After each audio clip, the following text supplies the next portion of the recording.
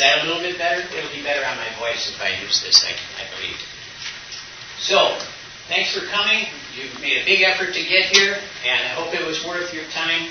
Let's ask God, since He's already given us a picture on the screen after 15 minutes, let's ask God to bless our time. Huh? Father, we're here because You have made it possible for us to be here. You're the one who put each one of us here at this particular moment in time to be together. We'll never be together, this same group, ever again, probably, but You know exactly why we're here. And I ask that You would work in each person, me and everyone else here, to help us walk away with something that You have for us. We commit this time to You, and we thank You in Jesus' name. Amen. All right, mentoring in medicine, making it matter. I had to submit this like a year in advance. To get on the program, you got to be quick on the draw. And so sometimes you submit a title and then you go, maybe that wasn't the best title, but you can't go back and redo it because they already got it on the program, right? So really, mentoring does matter. It's not making it matter, it does matter. And the thing about it is making it matter more or making it meaningful. But mentoring shows up all over the place, as I've just shared, and now you'll get to see the picture I took in the bathroom that I was talking about in just a minute. First of all, this is my tribe, my family. And I have heard it said that if you have kids and grandkids and a dog, your audience likes you. It's the way to get the audience to like you. So there it is. Our oldest daughter is on the, I don't even know how to make this thing work. Anyway, she's on the left, and she's a missionary in Africa. She's a nurse, a healthcare missionary, married with twins who just got back from Africa. The younger daughter is a missionary in Birmingham, Alabama, with her 3 kids. And my wife and I are missionaries in southeast Kentucky. So that's our tribe. And this is my other family, my working family at CMDA with the Center for Wellbeing. And we have a boot. We love each other, we care for each other, and God has us doing some pretty cool things. And our mission is to really come alongside Christian healthcare professionals and help them, serve them, help them align with God, be spiritually right, help them optimize their well-being, because as you know, there's a lot of pain in medicine right now. If you didn't know that, just read the 3,000 articles per year published about burnout and well-being in the medical literature. And we want to help them maximize their influence, which is to help them with leadership. Okay? So those are the things that we do as a team in a variety of ways: speaking, coaching, mentoring, training, all kinds of stuff. So this is what we're going to set out to do. I think if you're going to get CME, this is a requirement. Also part of CME requirements are to give any disclaimers that the speaker has. I have disclaimers. I'm not an expert. Okay? I'm a family doctor. Family doctors are not experts. You know, we just aren't experts. And I'm a coach. And as you'll learn about coaching a little bit later, coaches are never the expert. So I'm a double non-expert. So I just want to give that disclaimer to you. All right. This is a sign in the men's restroom. If you go down the hall, it's only for the men's restroom. Look at that, men's mentoring, right in the middle of it. In your program, CMDA, learn, mentor. In your program, GMHC, you have a mentor match. There's a website you can go to. You can link in, you can sign up. You can be a mentor, or you can be mentored. Whatever you're looking for, you can sign up for it. So the one at GMHC says that we want to help you on your journey. Sign up for a mentor so we can help you on your journey. Well, you are on a journey, wherever you are. I'm on a journey. Everyone else is here on a journey called life. We're at different stages of that journey. And there are things that come along in our journey that challenge us. Each of us has mountains that come in the way. All right? Whether it's the mountain of pre-professional, I got to get into medical school mountain, whether it's a bigger mountain that says medical school and residency, and now you're going to add maybe even a higher mountain, Everest, which is this sense of I'm going overseas to do my thing in healthcare. So there are a lot of mountains that you are going to have to climb in order to get to where God wants you to do. It's not an easy path. And when the path is difficult, what do we need besides God? When the path is difficult, is we need one another. We need people. We need others to come alongside of us. So when you hike on a mountain, if you have someone with you, this is research proven that you will go farther and you will go faster if you have someone else with you. In fact, they put people in a laboratory, they have them look at a mountain or a hill, and they say, how long will it take you to climb that hill? And they'll give an estimate, and then they'll tell them that you're going to climb it alone. Then they'll say, now you're going to go with your very best friend. Now, and they do this double blind or however they do it.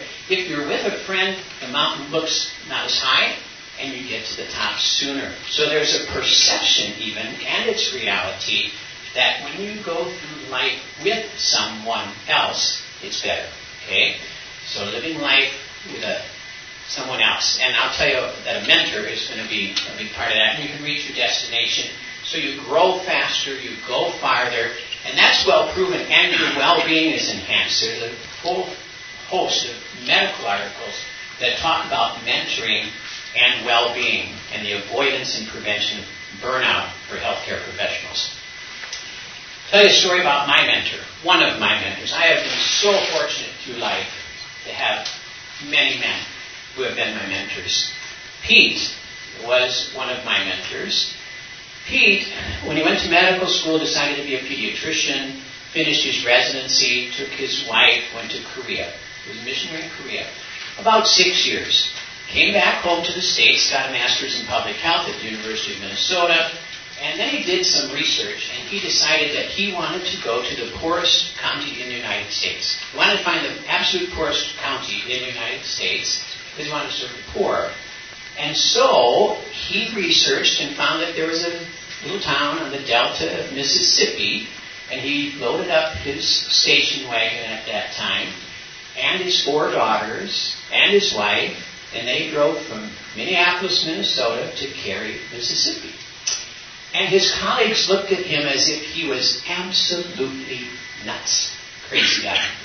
And they looked at him and they said, Pete, you won't be able to make a dent. You won't be able to make a difference. You won't be able to change the delta of Mississippi. What do you think you're doing? How are you going to change the delta of Mississippi? And without hesitation, Pete said, one life at a time. One life at a time. And that stuck with me. When I heard that story, one life at a time. And 30 years later, the infant mortality rates had remarkably decreased. The health of the delta, boy, that sun is something else, isn't it? Holy cow. I thought it was supposed to rain and snow today. I didn't know I was going to be in the sunlight. And one life at a time, what a difference it made over those 30 years of his commitment. So anyway, Pete took this model, a little bit of this model, and he decided he wanted to do it internationally. I'm going to switch hands here because that sunlight is difficult. And he decided he was going to do it internationally. So he took a job as an executive director of a missions sending organization. Actually, it was a domestic mission organization. I got to know Pete through CMDA with the domestic missions. I was practicing rural medicine in rural Kentucky, doing missionary medicine in America. Okay? And so Pete and I got to know one another, and Pete started looking around the world saying, where can I find a Christian healthcare professional that I can match with an American, U.S.-based healthcare professional, and that they can mentor one another. They can get together and grow together. And so he did this, country after country, visiting places, asking people, who do you know here that's a good doctor and who loves Jesus? Who's a good doctor who loves Jesus in this country? And he looked around and he identified those people. And then he'd tap on the shoulders of people like me, and he'd say, I got someone for you. And he would then help us get connected. And so one of those countries was Romania. If you know the story of Romania, and if you don't, read the Colson book called The Body, chapter 6 or 5 or somewhere in there. It talks about the role of the church in the Romanian Revolution in 1989. And toward the end of 89, in December, this terrible dictator Ceausescu, as my friend would say, was executed. That's what he calls executive. And he was killed. And so Christianity was welcomed into Romania, suddenly. So almost every plane, it seemed, was filled with missionaries going to Romania in January of 1990. And Augustine and his wife, Mihaila, Augustine attends an evangelistic meeting in January of 1990 and has never heard the gospel. Never. And it's like, wow, this is unbelievable. It grabs his heart. He loves Jesus, and he decides, I've got to do something different with my life. So he joins a church, and he starts a church-based clinic and says, I'm going to serve the poor. And Pete, my mentor, gets up with Augustine because someone leads him to Augustine and says, here's a Christian, a doctor, with a heart for the poor, who loves Jesus. And I get to meet Augustine. And so for 30 years, year after year, even month by month on Skype or whatever, Augustine and I are meeting. We're talking. We're praying. We're conversing. We're strategizing around medicine and around life. And it goes on to this day. Every month I have a meeting with Augustine. The team grew. We developed more mentors because they needed business mentors, leader mentors, not just me. We needed people smarter than me with a broader swath of expertise than me. So I invited others to join me, friends of mine who were consultants and accountants and businessmen and medical managers and wealthy people.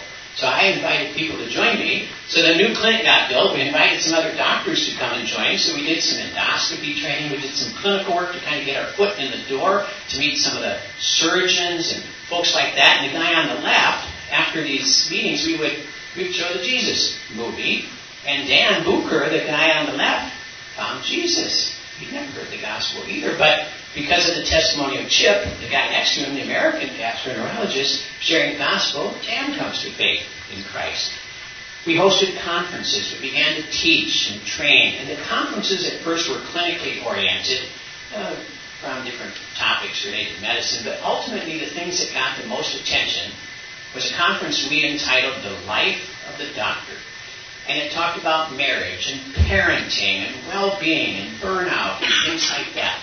And that's where we really began to make an impact with the Romanian physicians who were coming now to this clinic and working there. And so we had conferences. And then we extended the work internationally. We invited some international doctors to come and learn from our clinic in Romania. So the neighboring countries of Hungary and Ukraine, these are doctors from Hungary and Ukraine, came to join us. And now, one of these doctors, Gabor on the right, he leads an international Christian healthcare ministry called the International Stadium, where he trains evangelistically doctors, healthcare professionals all over the planet to tell people about Jesus using healthcare. This venue. And Gabor came early on in his career, came and said, I want to join you and see what this looks like. What does sharing faith with patients, what does doing spiritual history look like? So he spent a week or 10 days in our home, and he got to see what it looks like to share Jesus conversations with patients. We are all leaders in a sense, because when you look at leader in its definition of an influencer, we all have a sphere of influence, relationships that are meaningful in our lives. And so mentorship is an extension of that influence, where we're more intentional about putting our fingerprints on the life of another person. The history, some of you are historians. I get distracted sometimes by history, but so the Iliad and the Odyssey, Homer, right? I won't test you on all of this, but so around the 8th century BC or so, this warrior, this king of Ithaca, is going off to war in Asia, and he has a son, and he entrusts his son to a very good friend called mentor. Okay, so the word mentor is originated from this relationship of Odysseus in Latin, entrusting his son, Telemachus, his son, to mentor. And he went off to war, and he came back. He was going to come back in 10 years, but it took him 20 years to get back. And mentor protected his dad's wife from all the suitors that were coming around, so his dad could come back and be king and step into the family life again with the help of Athena and some other gods and goddesses, of course, but that's the origination. Now, in medicine, we know about mentorship, kind of. Why? This is William Halsted. I don't know how many of you are historians of medicine, but at Johns Hopkins University, back at the turn of the century, late 1890s or so, the Hopkins Hospital was founded, the Hopkins Medical School was founded, and William Halsted, who's a surgeon, was one of the 4 founders of this hospital and this medical school. He was also joined by Sir William Osler, who some of you have heard of, a Canadian internist, and an OBGYN and a pathologist. And Halsted really sort of regimented the training, the kind of apprenticeship, the residency models we know about today, and so did Osler with his bedside teaching. But Halsted trained surgeon after surgeon after surgeon who lived in the hospital with him, worked like dogs, and learned the trade of surgery. And many of those went on around the country, Cushing. Others went around the country and started programs. And Halsted was an interesting guy. He was really tireless at the beginning of his career, and they finally figured out it's because he was taking so much cocaine, because he'd been experimenting in the lab trying to figure out how cocaine and morphine could help with anesthesia. So he's a cocaine addict, and then they became a morphine addict. And toward the end of his career, he really didn't show up for work very much. They couldn't find him. And anyway, he's an odd duck. But nonetheless, he started these residency programs, and they're still here today. Maybe not quite so harsh as they were in former days, but they're still here with us today. So that's William Halsted. So what is it, really? What is mentoring? We talk about it a lot, but a lot of things, you ever notice that you talk about a lot of things, you don't really know what you're talking about? And you find yourself looking up a word and you say, I use that word, but I'm not sure I know exactly what I mean when I use that word. And now, of course, with our iPhones and Google, you can just say, hey, Siri, tell me what that word means. And sometimes you're surprised by what you thought. That may or may not be true. But anyway, mentoring is this sense of someone who has experience, someone who has knowledge. There's this, I wouldn't call it transfer. It's not a Vulcan mind meld. I mean, it's this sense of how is it that you share information. Someone who's maybe further down the road, someone who has more experience, someone who has wisdom. And don't worry so much about taking notes. You can have any of these slides if you want them. You'll just have to email me to get them, and I promise I'll get them to you. Just like they promised these slides would work. It might take a little while. So it's this way of getting information from one person to another. It's interesting, my medical school in Milwaukee, and different medical schools around the country are doing this, right? They are talking about mentoring. They're setting up mentoring programs, and I really kind of liked the heading here. Connections for wisdom and wellness. And I thought, wow, maybe I'll sign up to be a mentor for my old medical school. And so they offer this to students and alumni to get connected through their medical school. So mentoring takes a mentor and a mentee, or a protege, or whatever you want to call it. So there's a mentor and a mentee. And the mentor is the usually older, not always, a teacher, a helper, an advisor, someone who's experienced, usually older, and trusted. Trust is very important. Relationally, trust is critical. And when you study trust, how is it that you come to trust someone? There's really 2 major components of trust. There's a component that we know is what we call functional trust. Okay, that means, does someone show up when they say they're going to show up? Do they do the job they say they're going to do? It's that reliability factor. When that guy tells me, when that gal tells me she's going to get something done, it gets done. I trust them to get the job done. That's the reliability factor. Then you have the relatability factor. That's a different kind of trust. That's a kind of trust that requires authenticity, sometimes vulnerability, transparency, empathy, the capacity to really, truly connect with someone so that they feel safe around you. And you feel safe around them. And you would trust them with your life, almost. You really are safe around that person. So there's functional trust and there's relational trust. But these are both important in a mentoring relationship if you want to have an optimal mentoring relationship. Now, there are some distinctions, and it's good to get clear in your mind what some of these distinctions are. I am a professional coach. I'm a family doctor, but that was in a former life. I did that for 30 years. But now I'm a physician coach. So I work with doctors around themes of well-being, burnout prevention, leadership, life management, things like that. So the difference is, there's a whole host of differences, but if you look at this a little bit, it depends on what that other person needs at that point on their journey. So when I encounter someone, the question I ask myself is, what does this person need at this point on their journey? What do they need? Do they need a consultant? They got a problem they need fixed, that someone has the expertise that comes to the table and fixes their problem? Do they need counseling because they're stuck on something in the past, a wound or something that needs healing, mental healing? Or do they need a mentor? You need to be wearing this. Oh, sorry. Did I forget that vital sign? Oh, boy. I just got a D- for that. Sorry. All right, for those of you listening for the first time, we are 1/3 through the talk that I just missed by not putting this on. So I'm sorry you missed it, and you'll just have to email me at steve.sartori@cmda.org, and I will get you the slides. Okay? Thank you. The distinctions. So as a coach, the client's the expert.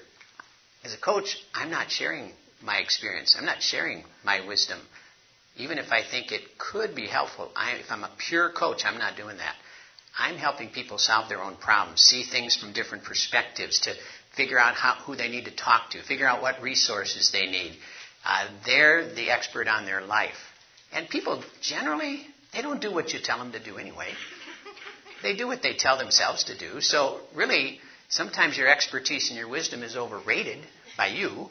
And so it's not always that they need what I know. And so that's a coach. If you make these assumptions, usually with a counselor or consultant, they got a problem, they got something that needs to be fixed. With a mentor, they just need to grow and develop, and they're inexperienced. And with a coach, they're healthy. They just have a goal that they need to reach. And they all have different time frames and results that they focus on. But you kind of got to know what lane you're in. And sometimes people kind of migrate all across the board, right? We wear different hats, and sometimes someone needs, as a friend, maybe they just need me to counsel them. Maybe they need me to tell them what to do. Maybe they need me to just come alongside them. Maybe they need me to ask them a good question. So we kind of got to know what is a mentor who comes alongside. And I think of a mentor as a bit of a guide, someone who's really kind of been there before, has been on the path before, knows where the pitfalls are, can maybe send an appropriate warning at an appropriate time, can know how to put on a coaching hat and ask some good questions and not solve all the mentor's problems for them. They got to do some of the work, right? But a mentor has to kind of know how to navigate these waters. And so some of the skills of coaching, if you want to be a certified coach, you have to go through training, credentialing, experience, examination, all of that. These are some of the competencies or the skills that you have to demonstrate if you're going to be a professional coach. And I think it's wise for mentors to have coaching skills. And we even teach a course now at CMDA called Mentoring with a Coach Approach. Mentoring with a Coach Approach. And so what that does is we help mentors have some of the coaching skills that can be helpful because their wisdom and experience is not always exactly what their mentee needs. And so the mindset, do you really believe that the person you're with is capable? Do you really believe that they're resourceful? Do you really believe that they're made in the image of God and God has given them what they need for life and godliness? That's what the Scripture says, right? 2 Peter 1:3, God has given us everything we need for life and godliness. All grace abounds so that you have it available to you. So we have to have this mindset that the other person is creative, resourceful, and whole, and is capable. And listening. Are you someone who likes to talk a lot? I am. And when I coach, I talk about 20% of the time at the most. So it's a different mindset of letting someone else have the floor, letting someone else talk, because people actually learn when they listen to themselves, believe it or not. Thoughts become clear when they cross the lips or fingertips, right? So when you speak and when you write, your own thoughts become clearer. And so helping someone to do that is a big service to them. Listening to the end, not interrupting, not filling in words. Ask yourself, wait, W-A-I-T, why am I talking? So ask yourself that question sometimes. Why am I talking? Observing. You can see things in other people that they can't see in themselves. You've heard the term blind spots, right? There are things we don't know about ourselves that other people actually see more clearly in us. Like my wife, they can see things that you can't see, and you need the feedback. So observation can be helpful. Encouragement. Everyone needs encouragement. Who doesn't want to be encouraged? Who doesn't want to be told, good job? Who doesn't want to be said, boy, you did that great? We all need encouragement. And then questions, powerful questions. Not the kinds of questions you ask in the examination room where you want in 1 minute the entire history of the patient, and you just want a yes-no question because you've got to fill out the forms on the EMR, and please don't take time to converse with me about anything else. Just say yes or no, that's all, okay? It's not that kind of a questioning. It's not an interrogation. It's open-ended questions that allow conversation to continue that you don't know the answer to, and they don't know the answer to. It's just a wide open question that we can kind of dance in the moment and have fun with. So how do you run this process? It's not like there is a defined mentoring process. I don't want you to leave here and say, oh, Dr. Sartori scripted out this process, and if I follow the A, B, C, D, E, Fs or whatever, it's all going to go fine. It's a flexible thing, right? Relationships are really not formulaic. Did you ever notice that? Relationships are messy. They don't follow an algorithm. And so mentoring is kind of like that. But there are some principles that I think can be helpful for us as we navigate this thing called mentoring. So, start with the end in mind, right? That's the second principle from Covey's book. So before you start mentoring, if you're going to be a mentee or a mentor, think about it. Think about it a little bit before you engage.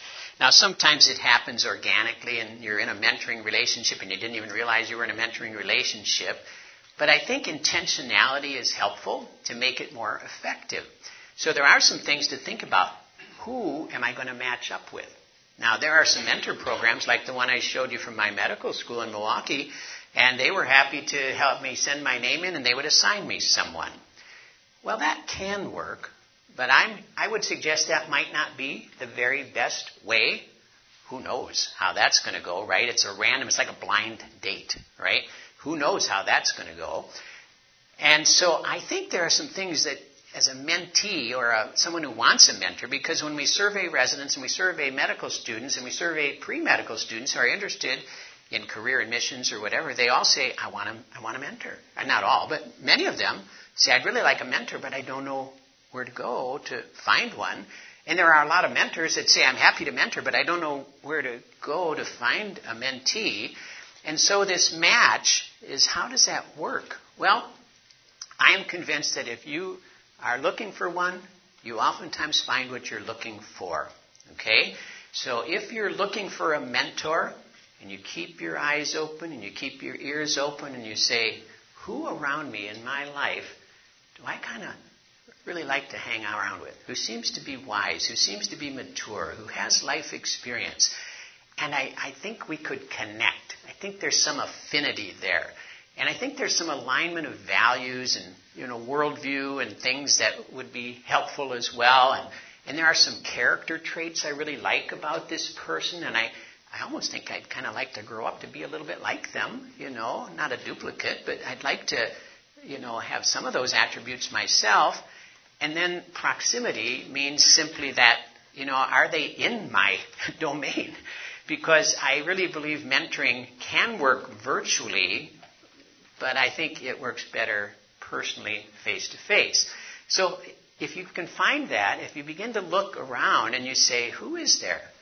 They're close to me, I understand them, they're wise, I respect them, they're a good doctor, a good nurse, whatever. They follow Jesus. They're a leader in their church. They have a good family, or whatever you're looking for. You can probably find someone like that. And if you're a mentor, you're looking around at someone that you say, wow, boy, that young man, that young woman, that person, boy, I'd love to get to know them better. They seem to be on the ball. They seem to really have a heart for God. When I stepped into it during the pandemic, there was a lot of time kind of away from church. You're virtual churching or whatever you're doing. And we, after the pandemic was over, my wife and I visited this church that we would have never visited if it weren't for the pandemic. And I walked into that church, and there were 4 men in there right away that first day. And I looked around the room, and I listened to some of these, and I talked to some of these. I said, wow, I would be happy to connect and meet with any of these 4 young men in that church. So I'm still looking for continuing to build relationships with those 4 young men. But I'm not asking them to be a mentee, because I also believe that when the mentee initiates the invite and really wants it, you don't want to give someone something they don't want. You don't want to give a gift that they don't want to receive, okay? But if someone asks and you have it, give it. So there's a sense that I think it works better. It's kind of like when I have a coaching client, when this will happen sometimes, someone will call me and say, I want you to coach my brother. I want you to coach my friend. I said, well, do they want to be coached? Or is it just that you want them to be coached? I said, I want to talk with them. I want them to tell me that they want to be coached. I'm not going to coach someone who doesn't want to be coached. So I believe it really has to be a desire to be mentored. And then I think having a few ground rules. Relationships with ground rules, nothing wrong with that. I think setting up a few guidelines in advance, it says, what are we getting into here? What are we going to do? And so you begin to think, what does the mentee want? What do you want out of this relationship? Because we don't just want to hang out without intent, without purpose. That's what I like about coaching. It's a very purpose-driven kind of relationship. And so what are we going to be doing? What are the expectations? How much demand is this going to put on me? How much do you have? Do you have an hour every month? Do you have an hour every couple of weeks? Do you have a schedule that gives you a chance to connect? I mean, if you can't work out the logistics, how is it going to work, right? So the expectations, the duration, how long are we going to do this? Are we going to do this for a month? Are we going to do this for 6 months? Are we going to do this for a year? What do you think that we should kind of aim for as far as the duration? Longitudinal relationships generally go deeper over time, okay? So you need enough time to make it worthwhile. If someone says, I want to coach with you for 1 session, I say, I'll do that. But I said there's a bit of a learning curve and a relational curve that makes it better over time. So committing to a duration. Meetings. When are we going to get together? Where are we going to get together? We're going to meet at a coffee shop. We're going to meet in a room at the hospital. We're going to meet at my home. We're going to meet wherever. But you've got to work out some of those things. And then how are we going to evaluate along the way how this is going? Because sometimes you get into a mentoring relationship and it's really not going that well. I mean, people aren't making progress and it's kind of, I'm not really looking forward to that mentoring meeting with my mentor. And when that begins to seep into it, you need to be bold enough to address it instead of just letting it go and say, how are we doing here? How's your experience? How's my experience? What could we do to make it better? What's really good here? What do we want to do differently? Do we want to keep going? And if not, well, let's both step away from this. And if so, let's make the adjustments that are necessary so we redeem the time and make it highly useful for each of us. So, evaluation. Lots of things to talk about, right? There's no end of things to talk about. Life is complicated, as my grandson says. And so there's lots of things to talk about. You might talk about career. A lot of people want to say, wow, I don't know what specialty I want to choose. So I want to meet with a surgeon because I think I want to be a surgeon. I'm not sure I want to be a surgeon, but I want to hang out with a surgeon to see what a surgeon's life is like, or a family doc, or a gynecologist, or whatever. So a lot of this is around career. Sometimes it's around career, even fellowship moves, or where should I go to medical school, or where should I be a missionary, or this kind of stuff. Life. Most mentoring ultimately morphs into what I call life mentoring, where there's a lot of life that happens. how do I relate well to my spouse? How do I be a good parent? How do I be a good church attender? How do I relate to my colleague who I'm having? How do I relate to the nurses at the hospital? How do I relate to my program director? There's a lot of relation stuff, life stuff. How do I balance time? What do I do with my free time? What do I do when I don't have any free time or don't seem to have any free time? And so that's part of it. Leadership. How do I influence people? How do I leverage my influence? How do I be a good leader? What about faith? A lot of it comes down to, when you're mentoring, if it's Christian and Christian, then topics of faith are integrated into all conversations, because now you're talking about what does God have in mind from this mentoring relationship? What does God have in mind for the life? And then well-being and resilience. And resilience is multifaceted, right? Those of you who read about resilience, the Sentinel book is by Southwick and Charney, two psychiatrists in New York. And they identified 10 factors that were primary factors in growing resilience. But when you analyze the 10 factors, they fall, from my perspective, I'm kind of a lumper, not a splitter. I like to make things simple, maybe 3 things to remember, not 10, maybe 4, will stretch me, 5, whoa. But anyway, so to me it's either the 3 R's or the ABCs, depending on whether you like alliteration or whether you like an acronym, okay? So if you like R's, then it's routines, relationships, and religion, which means that these resilience factors come down to our daily habits. What do we do on a regular basis to build our own resilience, to stay healthy? Relationships, how do we relate to people? Because relationships are a foundational pillar of resilience. People live longer with good relationships. The Harvard Grant study proved that pretty well, that the most important thing at the end of the life wasn't what position you held or what, life fulfillment was based on relationships. It wasn't based on your affluence. It wasn't based on any of that. It was based on relationships. And then religion, which is a category that for many kind of goes, religion, but it talks about calling, meaning, purpose, the greater good. However you want to describe it. If you don't like I'm trying to find another R word, but it was hard. But for most people, spirituality and religion do interface. They have a religious belief, a religious heritage, something. And so the ABCs, same thing. Agency, what choices do you make on a regular basis to keep yourself healthy? Okay. Belonging.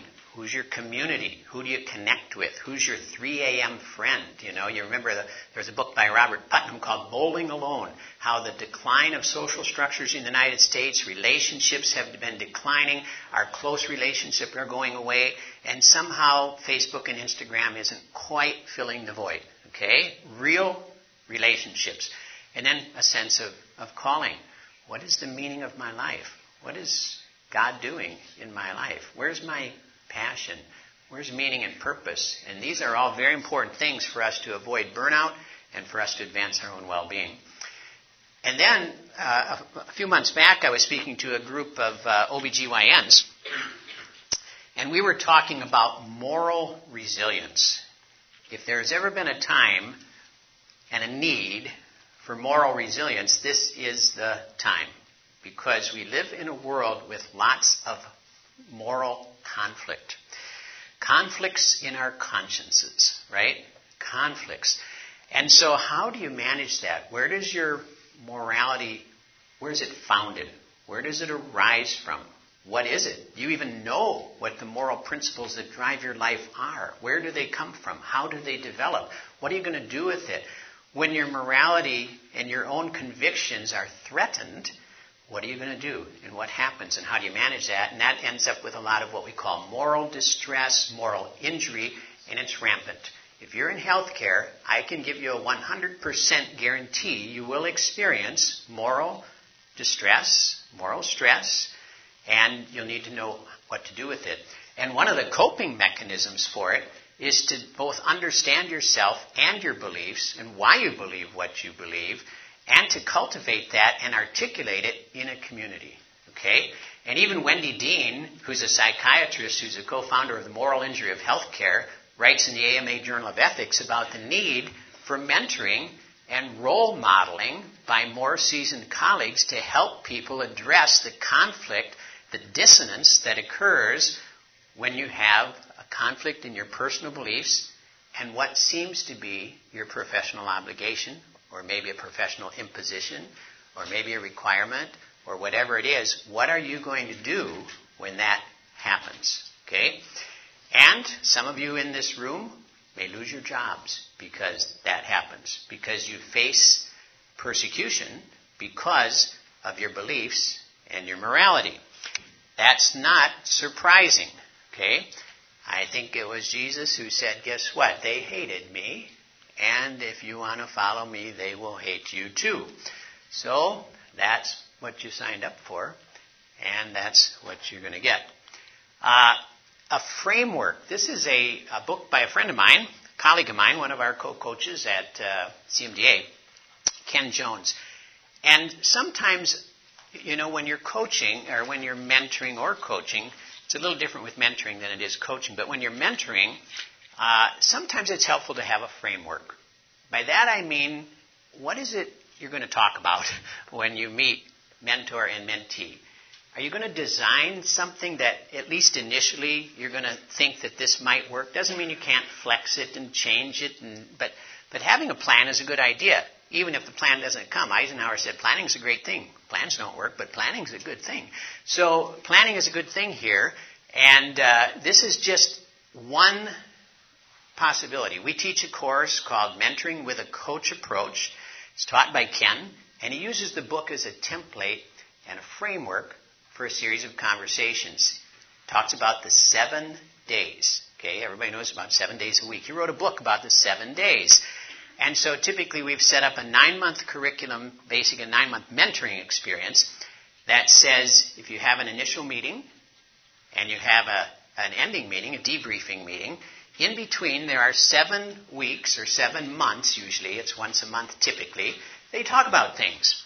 And these are the 7 things you might talk about. This is life mentoring. So someday, a chance to talk about dreaming.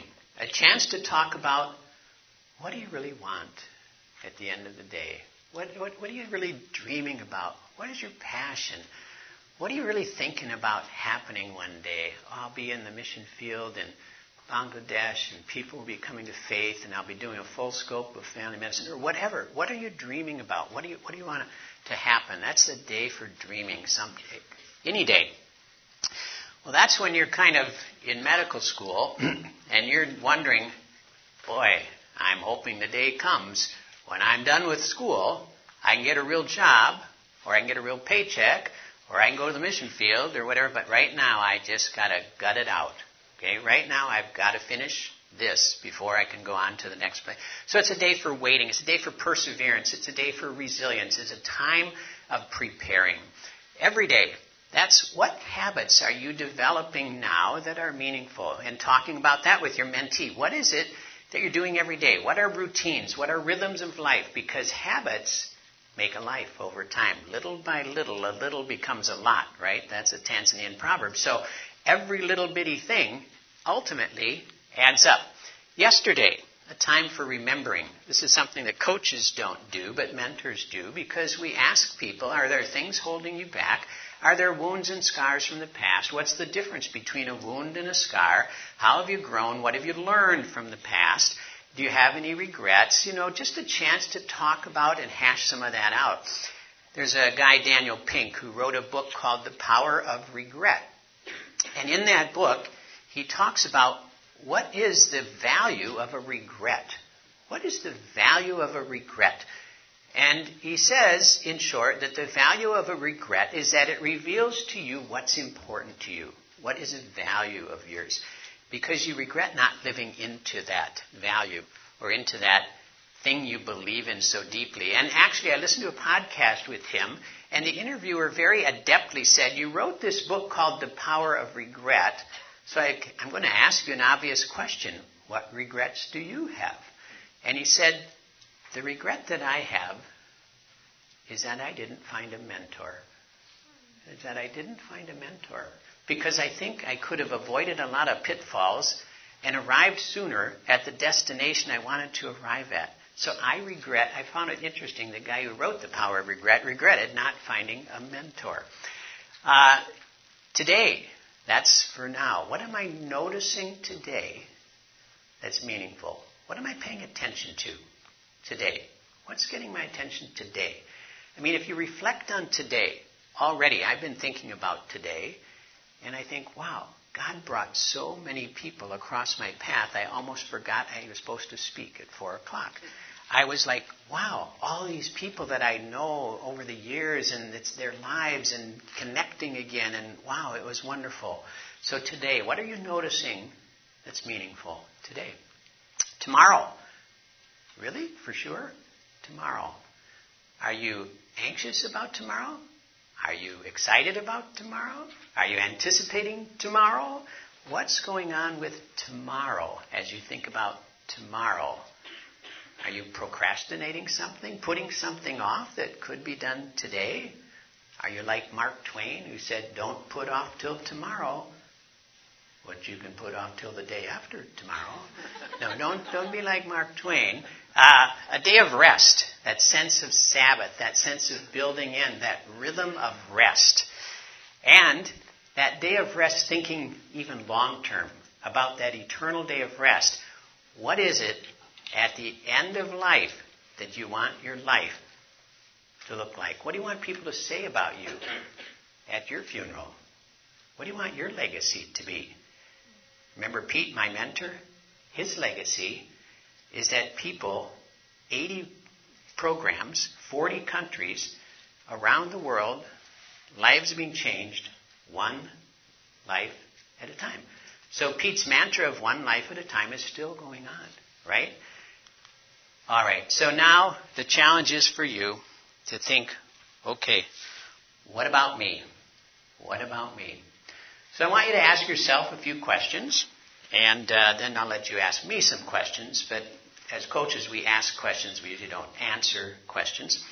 So what have you learned? What has hit home for you just in listening to this? What has really caught your attention, or maybe piqued some interest, or maybe prompted something in you? What opportunities are now arising? So you've learned a couple of things, not a lot, but you've learned a couple of things. Now, what are you thinking about doing with what you've been learning? Right? It's the action, and then take it another step. What will you commit to doing? Gail Matthews at Dominican University says the trifecta of goal accomplishment, 3 things. Okay, you speak it. You tell someone else what you're planning to do, you write it down, and you monitor your progress, and you ask someone else to help you monitor your progress. This is called accountability, right? So I would urge you that if you've learned something, mark it down. If you see an opportunity arising, and you're even willing to commit to it, tell someone, write it down, and ask someone to check in on you and see how you're doing with that. What will you commit to doing? So at the end of the day, this is in JAMA, April 21. So Harold Bauchner, the editor-in-chief of JAMA, he's talking about his mentors. He's reflecting on 2 of his career mentors, Jerry and Joel. He says they also became friends. They became colleagues. And I never doubted for a moment that what they wanted for me was what I wanted for me. So do you want for your mentor what you want for them or what they want for themselves? Helping people realize and achieve what they want. Okay? It's kind of like, you've heard the golden rule, do unto others as you would like done unto you, but there's a better rule than that. It's called the platinum rule. Maybe you've heard of it. Do unto others as they want done unto them, right? Because the way you want to be treated may not be exactly what the other person wants. If you ever read the love languages, right, you know that the way you receive love isn't the way someone else receives love necessarily. So you've got to speak the language of the other person. You've got to be thinking, just because I think this way doesn't mean that they think this way. They're not me. They're unique. Remember, everyone is unique. Be yourself. Everyone else is already taken. Be yourself, right? So, and as Dr. Seuss said, you are you, that is truer than true. In fact, there is no one else youer than you, right? So that's Dr. Seuss's wisdom. So anyway, if you want to get the slides in a PDF format, just send steve.sartori@cmda.org. There are resources in there. That medical missions one I put in today, because that was in your book, And then the CMDA Mentor Network. CMDA runs a mentor network. There's coach training where you can learn, if you're a mentor, how to use coaching skills. There's mentoring with a coach approach training. We run these courses every semester. Usually there's one in the fall, one in the spring. We're in the middle of a coach training right now. We'll have another one starting January 3. There's MedSend mentors. So MedSend, we train, our group trains MedSend alumni in coaching skills so they can connect with people who are new grantees who are receiving grants from MedSend so that they can get support on the field from a trained mentor coach. And then we have peer groups where we actually just facilitate kind of mission peer support. And we do that with a coach approach as well. So those are some of the things we do. Bibliography, we've got articles. And now it's your turn. If you need to go, I know it's 5. We started actually at quarter after, so actually I got in well under my time, but some of you don't know that. New people listening here don't know that we started late, and I really didn't go too long. All right, so feel free to leave. Yes, sir. That one? Okay, gotcha. Who else? Let me ask you. What are you going to take away? What's something that actually kind of you paid attention to? I mean, I know you were paying attention other than a few of you sleeping, but what's something that caught your attention or that you're going to take away? Being intentional and seeking a mentor and having that time to be productive. So he's saying, for the purposes of the recording here, be intentional about it. Just don't be random, right? Be intentional about picking out a mentor. Mm-hmm. Yeah. And the time that you spend with them, it's meaningful, it's organized, purposeful. Yeah, organize your time together. Make it useful. Be intentional about how you're going to use that time. Time is valuable, right? We need to use the time wisely. Be good stewards of the time. Can you go back to the slide where you had the strategies for planning your time with them? Let's see. Not the framework, that thing, or no, the agreement piece? I think, yeah. Or how you match with someone? The agreement piece? All right. Who else? A learning point to share with someone. Because remember, if you share it, it's going to stick. If you speak it out loud, it's going to stick. Otherwise, you're going to walk out of here and forget it, potentially. Yes? I liked your point about evaluating the success of the mentorship. Yeah. Definitely been in situations where I feel bad, not being in that relationship anymore. But I think if it's not serving you, right, it's a good point to yeah, make and evaluate that periodically. Yeah. So she's talking about we need to know when the time is up. Maybe it served its purpose. Maybe we're done.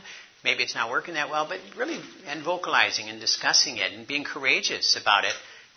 Not harsh, just real. Just real. Yeah. One more? Yeah. The last point when you mentioned a flexible rule, and it's something that you always hear about the rules, but that's something that you, in their perspective, what they really want, what they should pursue. When we are so interested in someone else that it's about what they want, it's about their life. It's not God loves you and I have a wonderful plan for your life, right? It's God loves you and God has a wonderful plan for your life, and let me come journey with you so we can discover that together. And, that's being other-oriented, mentee-oriented. Anything else? Steve, I like your little tool, wait. As a counselor, I have to shut up. And why am I talking? If you think about that not just I should be quiet, but strategically, how does what I'm saying fit the strategy for this person's good, or is it just, am I rambling? Yeah. Taming the tongue. Who can tame the tongue, right? We all like to hear ourselves talk, it seems. And why am I talking? Remember the words listen and silent? Same letters, right? Just rearranged a little bit. So, yeah, why am I talking? Anything else? I had a question on the courses that CMDA offers, do the FCPA mentorship group.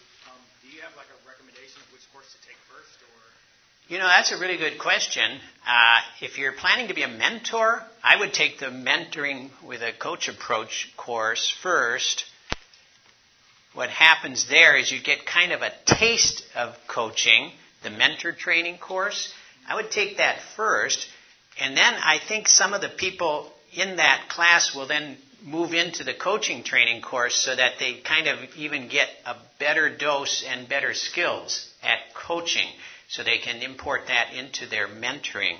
We do have people in our mentor training course right now who took the coach training course first, because the mentor training course is a newer course and they'd already taken the coach training course, and now they wanted to see how their coaching skills could translate into a mentoring relationship.